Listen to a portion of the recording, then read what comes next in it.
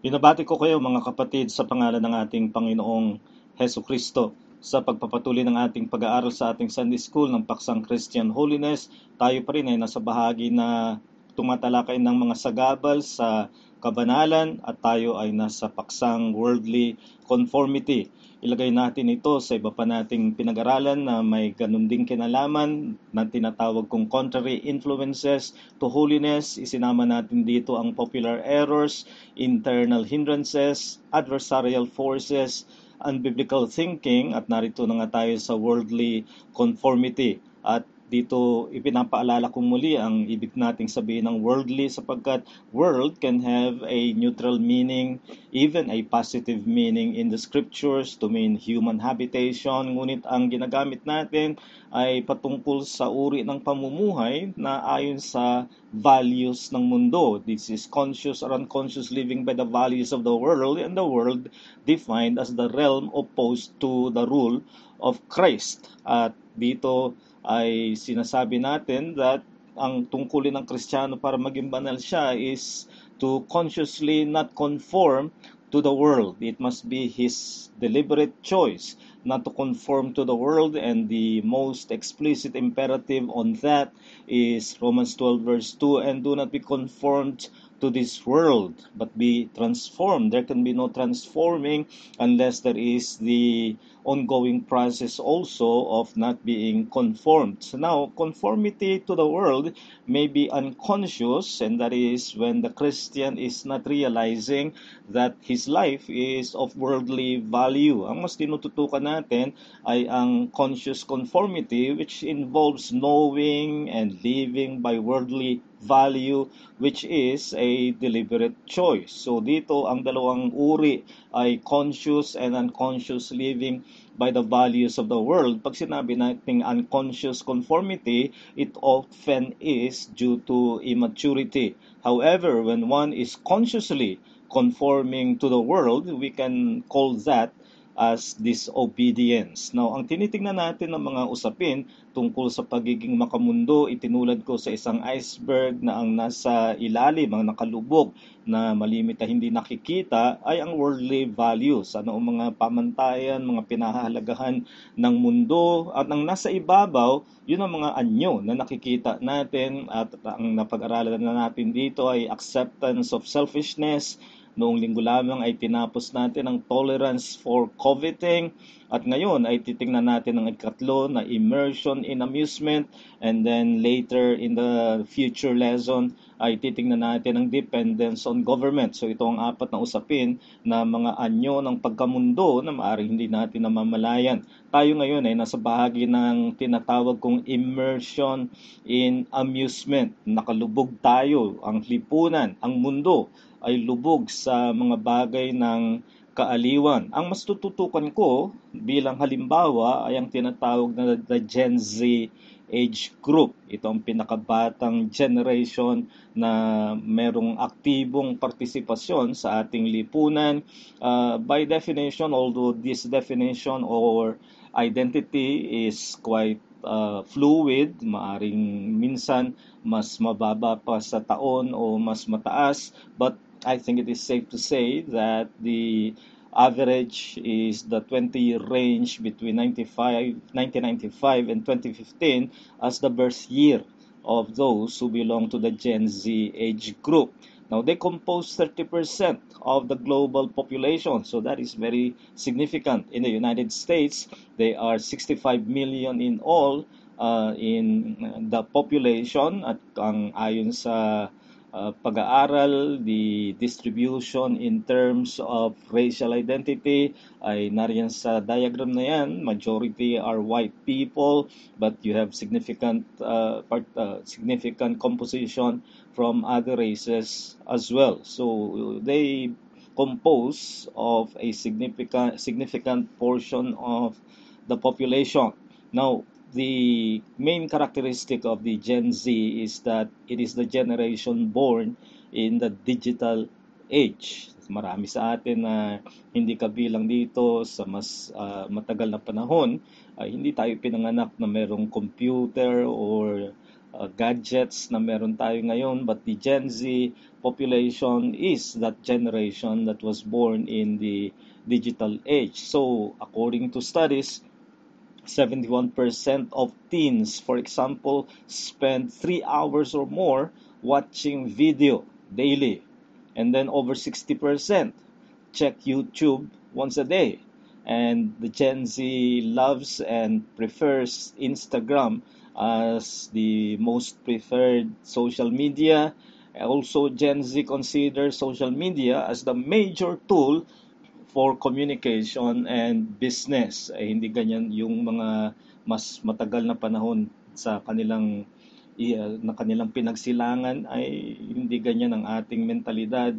We want to buy something, we go to the store. But for the Gen Z, there is the convenience of social media as their major tool. So social media has become the choice venue for serious connection as well as for amusement. So hindi natin agad nilulundag sa konklusyon na wala nang ginawa ang Gen Z kundi amusement, but rather their serious connections as well as their amusements are drawn from the digital media. And yet, one important point that I want to emphasize is that we must avoid stereotyping as hopelessly misdirected and spoiled the Gen Z generation, the Gen Z. Hindi ibig sabihin na nakita natin ang kanilang masyadong paggamit ng social media. We do not stereotype. Hindi natin sasabihin na ganito lang talaga sila. They are misdirected and spoiled. Now, the reality is many are. Because the Gen Z, according to a UK lab research, has only 8-second attention span. Now we're talking here of direct discourse, conversation, or someone speaking in public. They have this 8-second attention span, and then their minds will wander away, and then refocus is necessary. So makikita natin na madaling ang maligaw ang kanilang landas o maligaw sa kanilang dapat na matutunan dahilan sa ganitong kaikli na attention span. Also, the major value of the Gen Z is freedom to express oneself. Na encounter na natin ito when we discussed acceptance of selfishness because of philosophies and trends of the past. Ang ibinunga niyan ay legitimacy and validity of self-expression of all kinds, and we saw that in terms of it being selfish. And one thing that the Bible tells us in Proverbs 29 verse 11, a fool vents all his feelings, but a wise man holds them back. So in the past, people were taught not to vent their feelings, that is, to just express themselves as long as that is their honest expression of self. That already legitimizes the expression. No, we were taught in the past to restrain ourselves, restrain self-expression, such as discourteous language. Pero ngayon, ang idea ay para maging honest ka, you can express yourself whatever it is that you are feeling. So, the positive point that I want to say of the Gen Z is that it has the potential to make lasting positive impact on Earth. And as a matter of fact, those of us who belong to the group that influences people like the Gen Z age group, we must remember that we have no choice but to seek to influence them positively, because they are the ones who will inherit whatever it is that we are now leading to do here on Earth. Someday, the Gen Z age group will be inheriting that. So let us remember that this age group can be influenced to hold permanent convictions. So although vulnerable sila, yet we can use the very malleability of their thinking in order to be molded to hold certain permanent shape of convictions. But we must understand that it goes on the other side as well, that they can be vulnerable to wrong influences, but we can use that vulnerability, or malleability is what I prefer to call it, in order to shape them in the right mold. also this age group, and this is one negative factor we need to reckon with, is pandered by the leniency of the past generation. Masyadong pinalayaw ng kaluwagan ng nakalipas na henerasyon. Ang mga magulang natin siguro, mga magulang ng mga kabataan ngayon ay masyado ng maluwag sa kanilang pagpapalaki. Wala na yung klase ng disiplina na ating tinanggap mula sa ating mga magulang, and that is a fact that we need to reckon with. The Gen Z age group is a pandered generation, and somebody described the Gen Z as the most amused generation. Ito ang henerasyon na pinaka inaaliw, namumuhay sa kaaliwan. So Gen Z, which influences the rest of the other age groups, the Gen Z is characterized by fun-seeking. Mahilig sila sa katuwaan, sa kaaliwan, and in fact, the preeminent goal for many of the Gen Z age group is to be happy.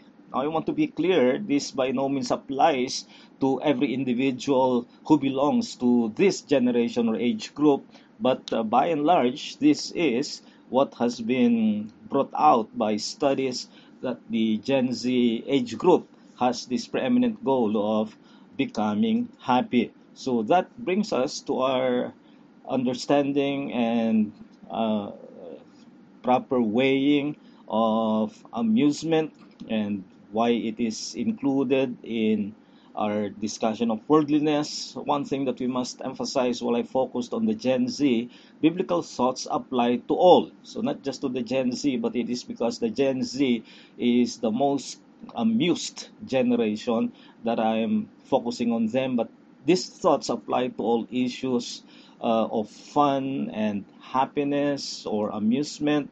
Here we need to distinguish what is called happiness, which we said is the goal of many of the Gen Z age group. They want to be happy, and there's nothing wrong with that as such, but we need to distinguish that from what the Bible calls joy, ang kasayahan at ang kagalakan. Happiness is from external stimuli, yung nanggagaling sa labas, ang nag-uudyok ng ating kasayahan. Maaring yan ay kumita ka, may tinanggap kang pera, o kapalit ng pera, maaring may nagbigay sa iyo ng regalo, o ano pa mang mga kadahilan ng panlabas, promotion sa trabaho, magandang project, ano pa man yan, legitimate or otherwise, something that is an external stimulus makes you happy. That is what happiness is. It depends on what is happening. Whereas joy, in terms of its Christian fruit of the Holy Spirit, is an inner grace. Ito ay panloob na biyaya, at matagal nating pinag-aralan ng Galatians 5:22 and 23 sa mga nakalipas na leksyon. We sorted out those graces identified as fruit of the Holy Spirit, and makikita natin sa mga bunga ng Espiritu na ito ay mga bagay na panloob, hindi lamang panlabas. Kaya ang kinakailangang bantayan natin ay huwag nating ikalito. So when we fail to make the distinction, the result is confusion. And the confusion is to identify joy as happiness. And that is a grave mistake. Again, I will emphasize that happiness depends on happy circumstances. Again, nasa labas yan. Ganyan ang kasayahan. Whereas Christian joy, by definition, is the sense of gospel privilege. Yung mamalayan mo ang pabor mo nang dahil sa ebanghelyo. Kung kaya nga't masasabi sa bagong tipan halimbawa, katulad ng James 1, 2, and 3, consider it pure joy, my brothers and sisters, whenever you face trials of many kinds, because you know that the testing of your faith produces perseverance. So, hindi sinasabi ritong magpakasaya ka. Dito may timbang ang mga maling salin ng Biblia kung saan ang dapat na salin ay blessed o kaya ay joy, ay ginagawa nilang happy, and that is an inaccurate translation. Here James is commanding his readers to have joy. He's not saying that they have to be happy when there are trials and afflictions in their lives, and because that would be unrealistic, even not human-like, if we just try to be happy when circumstances are grave. But this is a right command that we are to still maintain joy in whatever circumstances, including times of affliction. Why? Because we can maintain the sense of privilege even if circumstances are not happy ones. So that is why we can say that happiness cannot be commanded, whereas joy is a Christian duty in all situations. Yan ang pagkakaiba. Hindi mo maaaring utusan ng isang tao o kahit isang Kristiyano na maging masaya kung hindi masaya ang kanyang karanasan o ang kanyang kalagayan. Ngunit maari mong ibigay na tungkulin ng Kristiyano na panatilihin niya ang kagalakan na siyang nangangahulugan ng kamalayan ng pabor ng Ebanghelyo, sapagkat mananatili iyon kahit pa hindi masaya ang kapaligiran. So pagdating sa amusement ay tingnan natin ang legitimate place for fun or amusement. Makikita natin to ng ihambing ni Apostol Pablo ang gawain sa ministeryo na itinulad niya sa isang kawal, sa isang magsasaka, at yung isa niyang ginamit na paghahalin tulad ay atleta. So, the soldier is a legitimate vocation. The farmer, of course, is a legitimate vocation. And if that is the case, then so will the athlete be a legitimate vocation. Now, kung isipin niyo, maybe for the athlete, it is serious work. But remember that you cannot be an athlete unless you are in a spectator sports. And for the spectators, it is fun to watch. And Paul would not have used this as comparison and analogy to the ministry if fun is in itself wrong. So, by the very fact that Paul uses the athletics as a legitimate analogy for ministerial labor, shows that there is a place for that. It's like physical enjoyment. In physical enjoyment, we have food. Nag-enjoy tayo ng pagkain. Hindi lang nagpapakabusog tayo dahil kailangan nating mabuhay. It is right for man to enjoy what he is eating. Well, in the same way, we need to have emotional enjoyment, which is the place for fun. Itong sinabi ng Psalm 104:14 and 15, He makes grass grow for the cattle and plants for people to cultivate, bringing forth food from the earth. Then verse 15, wine that gladdens human hearts, oil to make their faces shine, and bread that sustains their hearts. So it includes all forms of enjoyment, whether of the physical as well as of the emotional joy that a person experiences. Ito ay kinikilala na kaloob ng Diyos. So the case or the place for fun or amusement is that it is for the purpose of being physically relaxing. Nakaka-relax sa atin at kailangan natin ng relaxation, hindi naman puro trabaho, hindi puro kaseryosohan, kundi may mga panahon na merong panahon sa kaaliwan. And not only that, physically relaxing, it can be inwardly uplifting. Binanggit ko na yung emotional pause, emotional enjoyment, and of course, it is also intellectually uplifting. Gusto kong sinabi ni Albert Einstein na nasa inyong handout na creativity is intelligence having fun. At yan ang naibubunga ng pagkakaroon ng tamang puwang sa kaaliwan. Kahit pa ng isang seryoso sa kanyang gawain, ay mas gumaganda pa nga ang kanyang gawain dahil nagbibigay puwang siya na magkaroon ng kaaliwan. So there is a legitimate place for that. So one thing that it is important for us to underscore is much of what we do for fun is a matter of liberty. So this is something to warn us, those who tend to count anything of fun as sinful. Do not equate as sinful amusement what is one's liberty. Huwag mong ituring na makasalanang kaaliwan ang isang bagay na nasa kalayaan ng isang tao o ng isang Kristiyano. Itong bagay ng Christian liberty ay ibinigay na pagtuturo ni Apostol Pablo.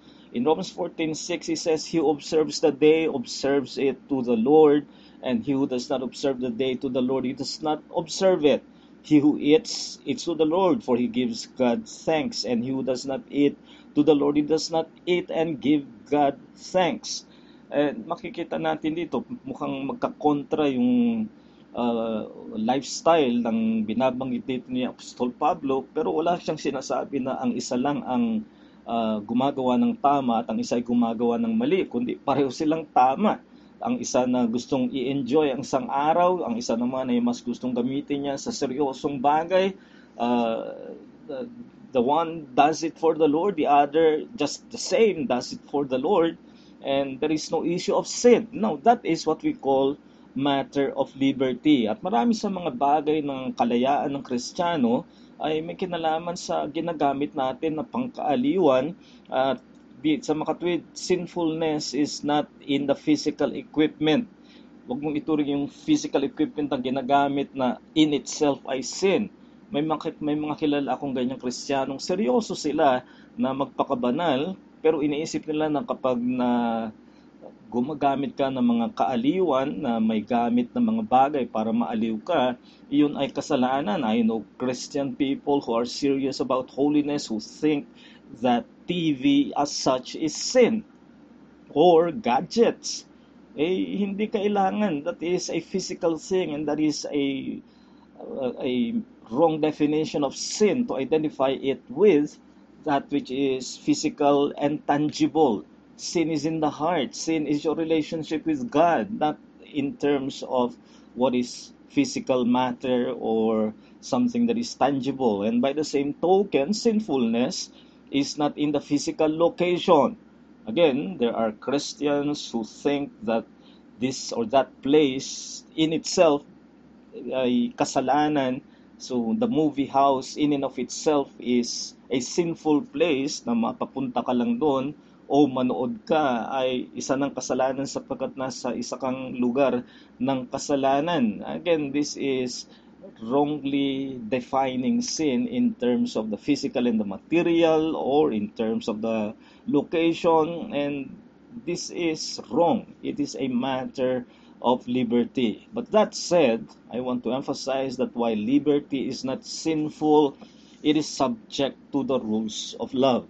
At ang pag-aralan natin to sa mga nakaraang leksyon din na kung malaya kang gawin ay basta mo gagawin kahit ikaw ay nakakatisod o maaring nakukompromiso ang iyong patutuo sa mata ng mga hindi mananampalataya at iba pang mga konsiderasyon. So there are rules of love, which means that while you are free to do something, it may require you to exercise self-denial. But the thing itself, which is a matter of liberty, is not sinful. So when you use it without endangering the rules of love or violating the rules of love, then you may do so because there is a legitimate place for fun and amusement.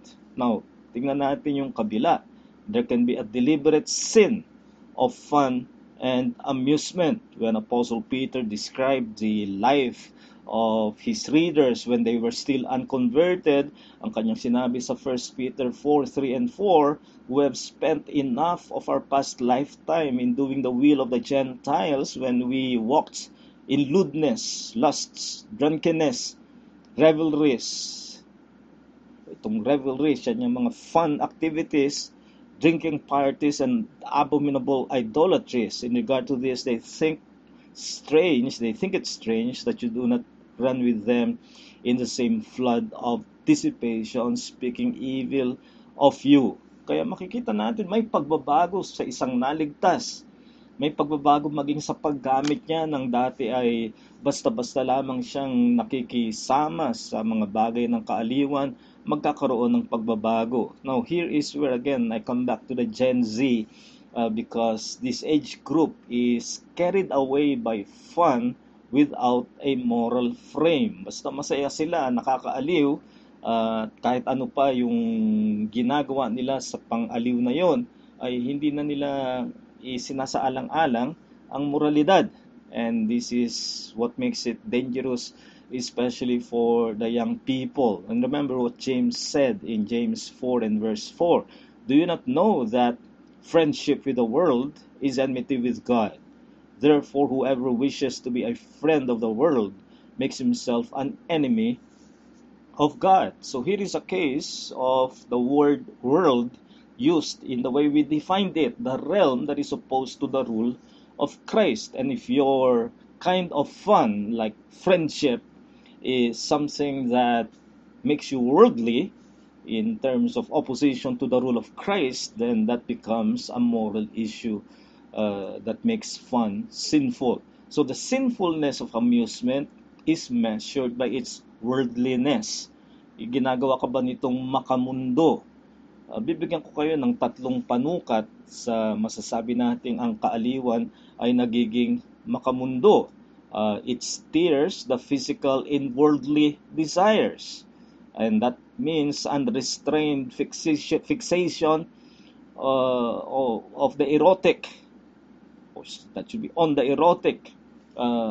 Kung masyado kang natututok sa isang kahalayan, yan ang sinabi ni Pedro na yung past unconverted life of Christians was one of lewdness, lust.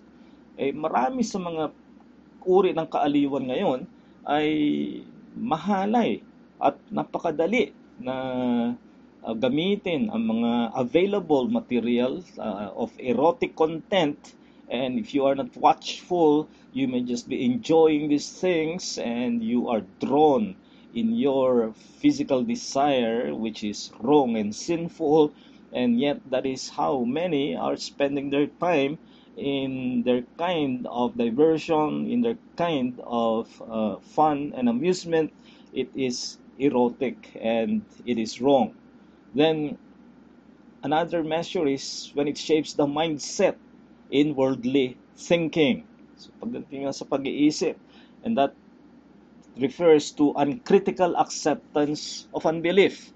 Marami sa mga nasasagap mo sa mga panahon ng kaaliwan, nanonood ka ng TV o gumagamit ka ng gadget, ay maaring nagsasalita ng mga bagay na laban sa pananampalataya at maaring hindi ito nagpapalisto sa isip mo na dapat ay bantayan, dapat ay hindi tanggapin.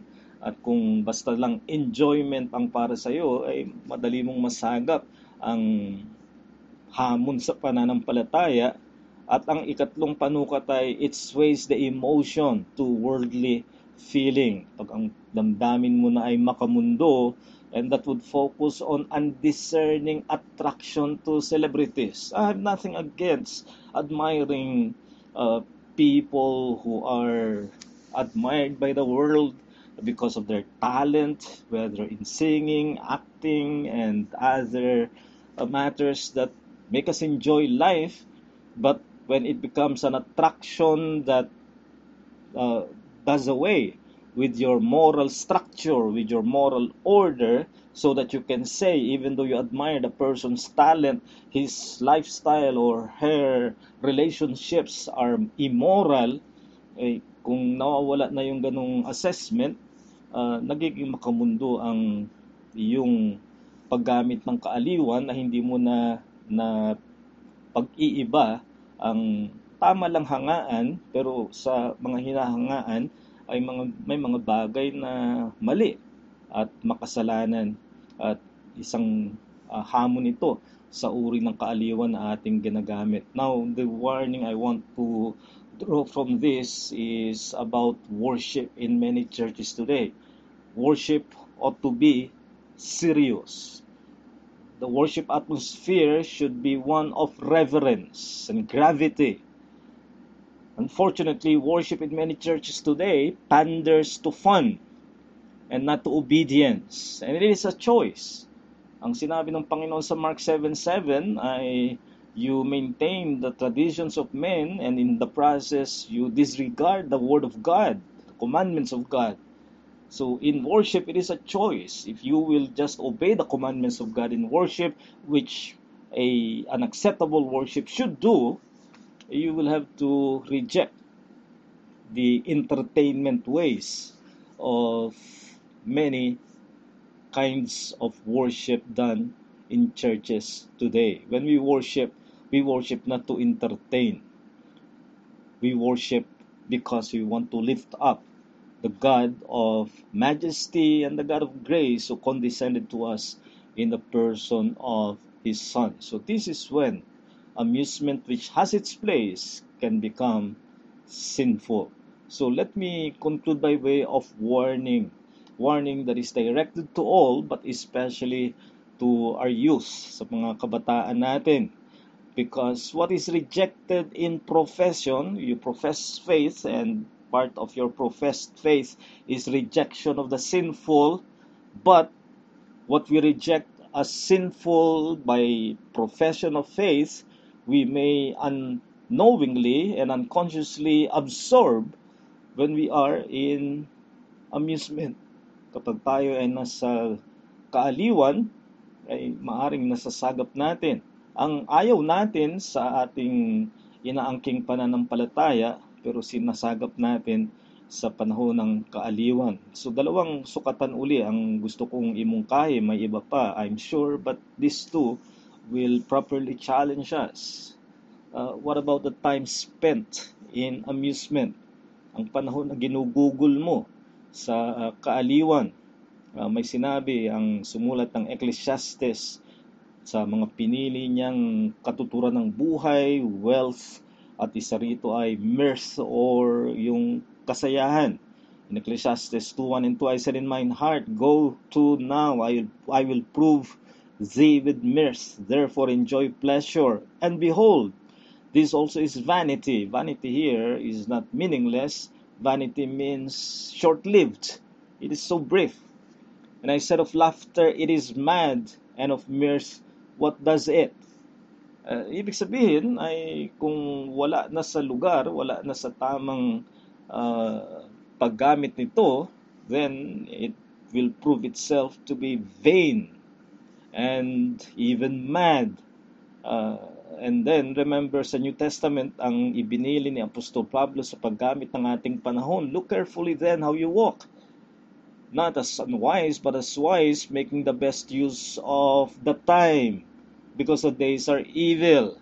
So, alam natin ang mga tao na masyadong ginugol, na humaling, nalulung na sa mga bisyo at mga pang-aliw. Siguro narinig niyo yung balita na isang nanay ang nalulung sa isabong, pati anak niya ipinagbili. And I'm sure there are many of such stories who by addiction to amusement, they are willing to do such tragic and heinous things. Remember, amusement is for a meaningful pause, not the main occupation. Alimbawang may trabaho ka, pumunta ka sa iyong trabaho at mula, let's say, ang trabaho mo ay from 9 to 5 at from 9 to 12, ikaw ay kumakain o kaya ay nagko-computer games. Tapos 12 to 1, nagtrabaho ka kung ano yung trabaho mo. And then back to 1 to 5, computer games uli, video games. Ay masisisante ka niyan sapagkat binaligtad mo. Ang dapat ay trabaho 9 to 12, then 12 to 1, you have your lunch break and whatever it is that you want to do as a meaningful pause. And then after that pause, you have 1 to 5 trabaho uli. Yan ang gamit ng amusement, to take a break, a meaningful pause, not your occupation. So watch if you are too serious in terms of doing it like it is the most meaningful part of your life. It is just a pause, a meaningful pause. So yan ang isang bantayan natin. And then, watch also the company you keep during amusement. And that means avoid doing your amusement with the wrong company. Ito yung warning ni Peter. And ang sinabi niya, commendation niya sa mga sinulatan niya ay, you no longer run with them. Do not run in terms of amusement with people who will lead you to sin. And also, if your amusements habitually, I'm not saying that there are no private amusements you can enjoy, but if habitually your amusements are without company, that also will make you vulnerable to temptations. Proverbs 18:1 makes it clear, whoever isolates himself seeks his own desire. He breaks out against all sound judgment.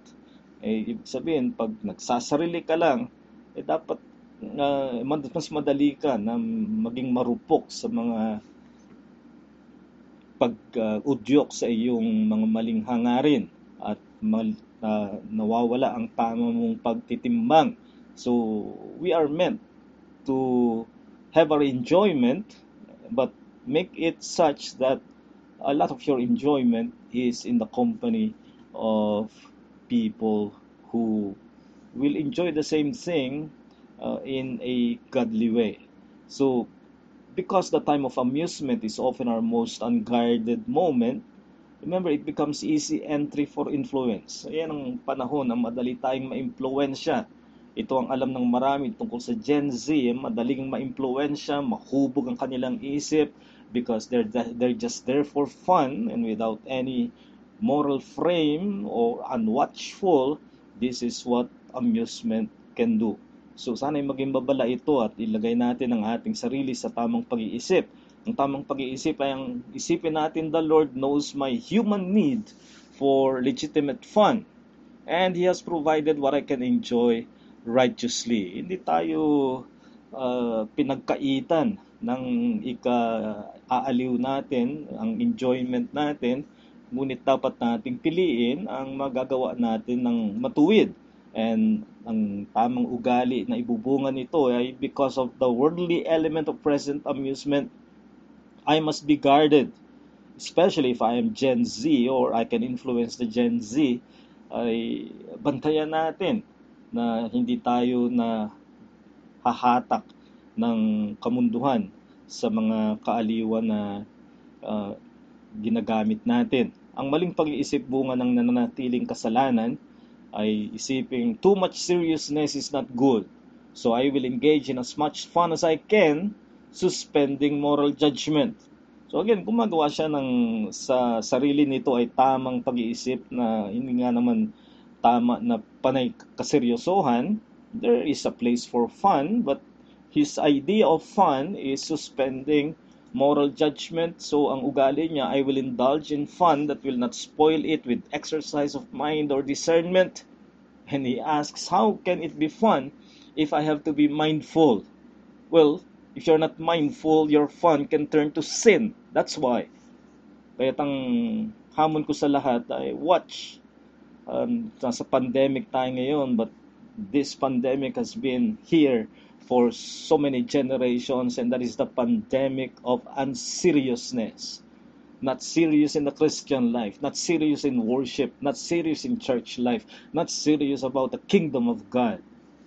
And that is the pandemic of unseriousness, and that is the result of so much immersion in amusement. Kaya ito ay hadlang sa pagpapakabanal at dapat nating bantayan. At sana ay maging hamon sa bawat isa sa atin na kung tayo ay seryoso sa ating pagpapakabanal, nararapat na tingnan natin ang mga impluwensya sa atin at isang napakalakas na impluwensya dahil yan ang panahon na hindi tayo mapagbantay ay anong kinaaliwan natin, anong ginagamit natin bilang pang-aliw. At kung magbantay tayo riyan, tama na magkaroon tayo ng panahon ng kaaliwan, ngunit hindi makukompromiso ang ating kabanalan. At yan sana ang ating maging resolusyon sa usapin ng kaaliwan. Maraming salamat sa inyong pakikinig. Sana kayo ay nakinabang at muli sumainyo ang pag-ibig ng Ama, ang biyaya ng kanyang anak na si Jesu Kristo at ang pakikipisan ng banal na Espiritu.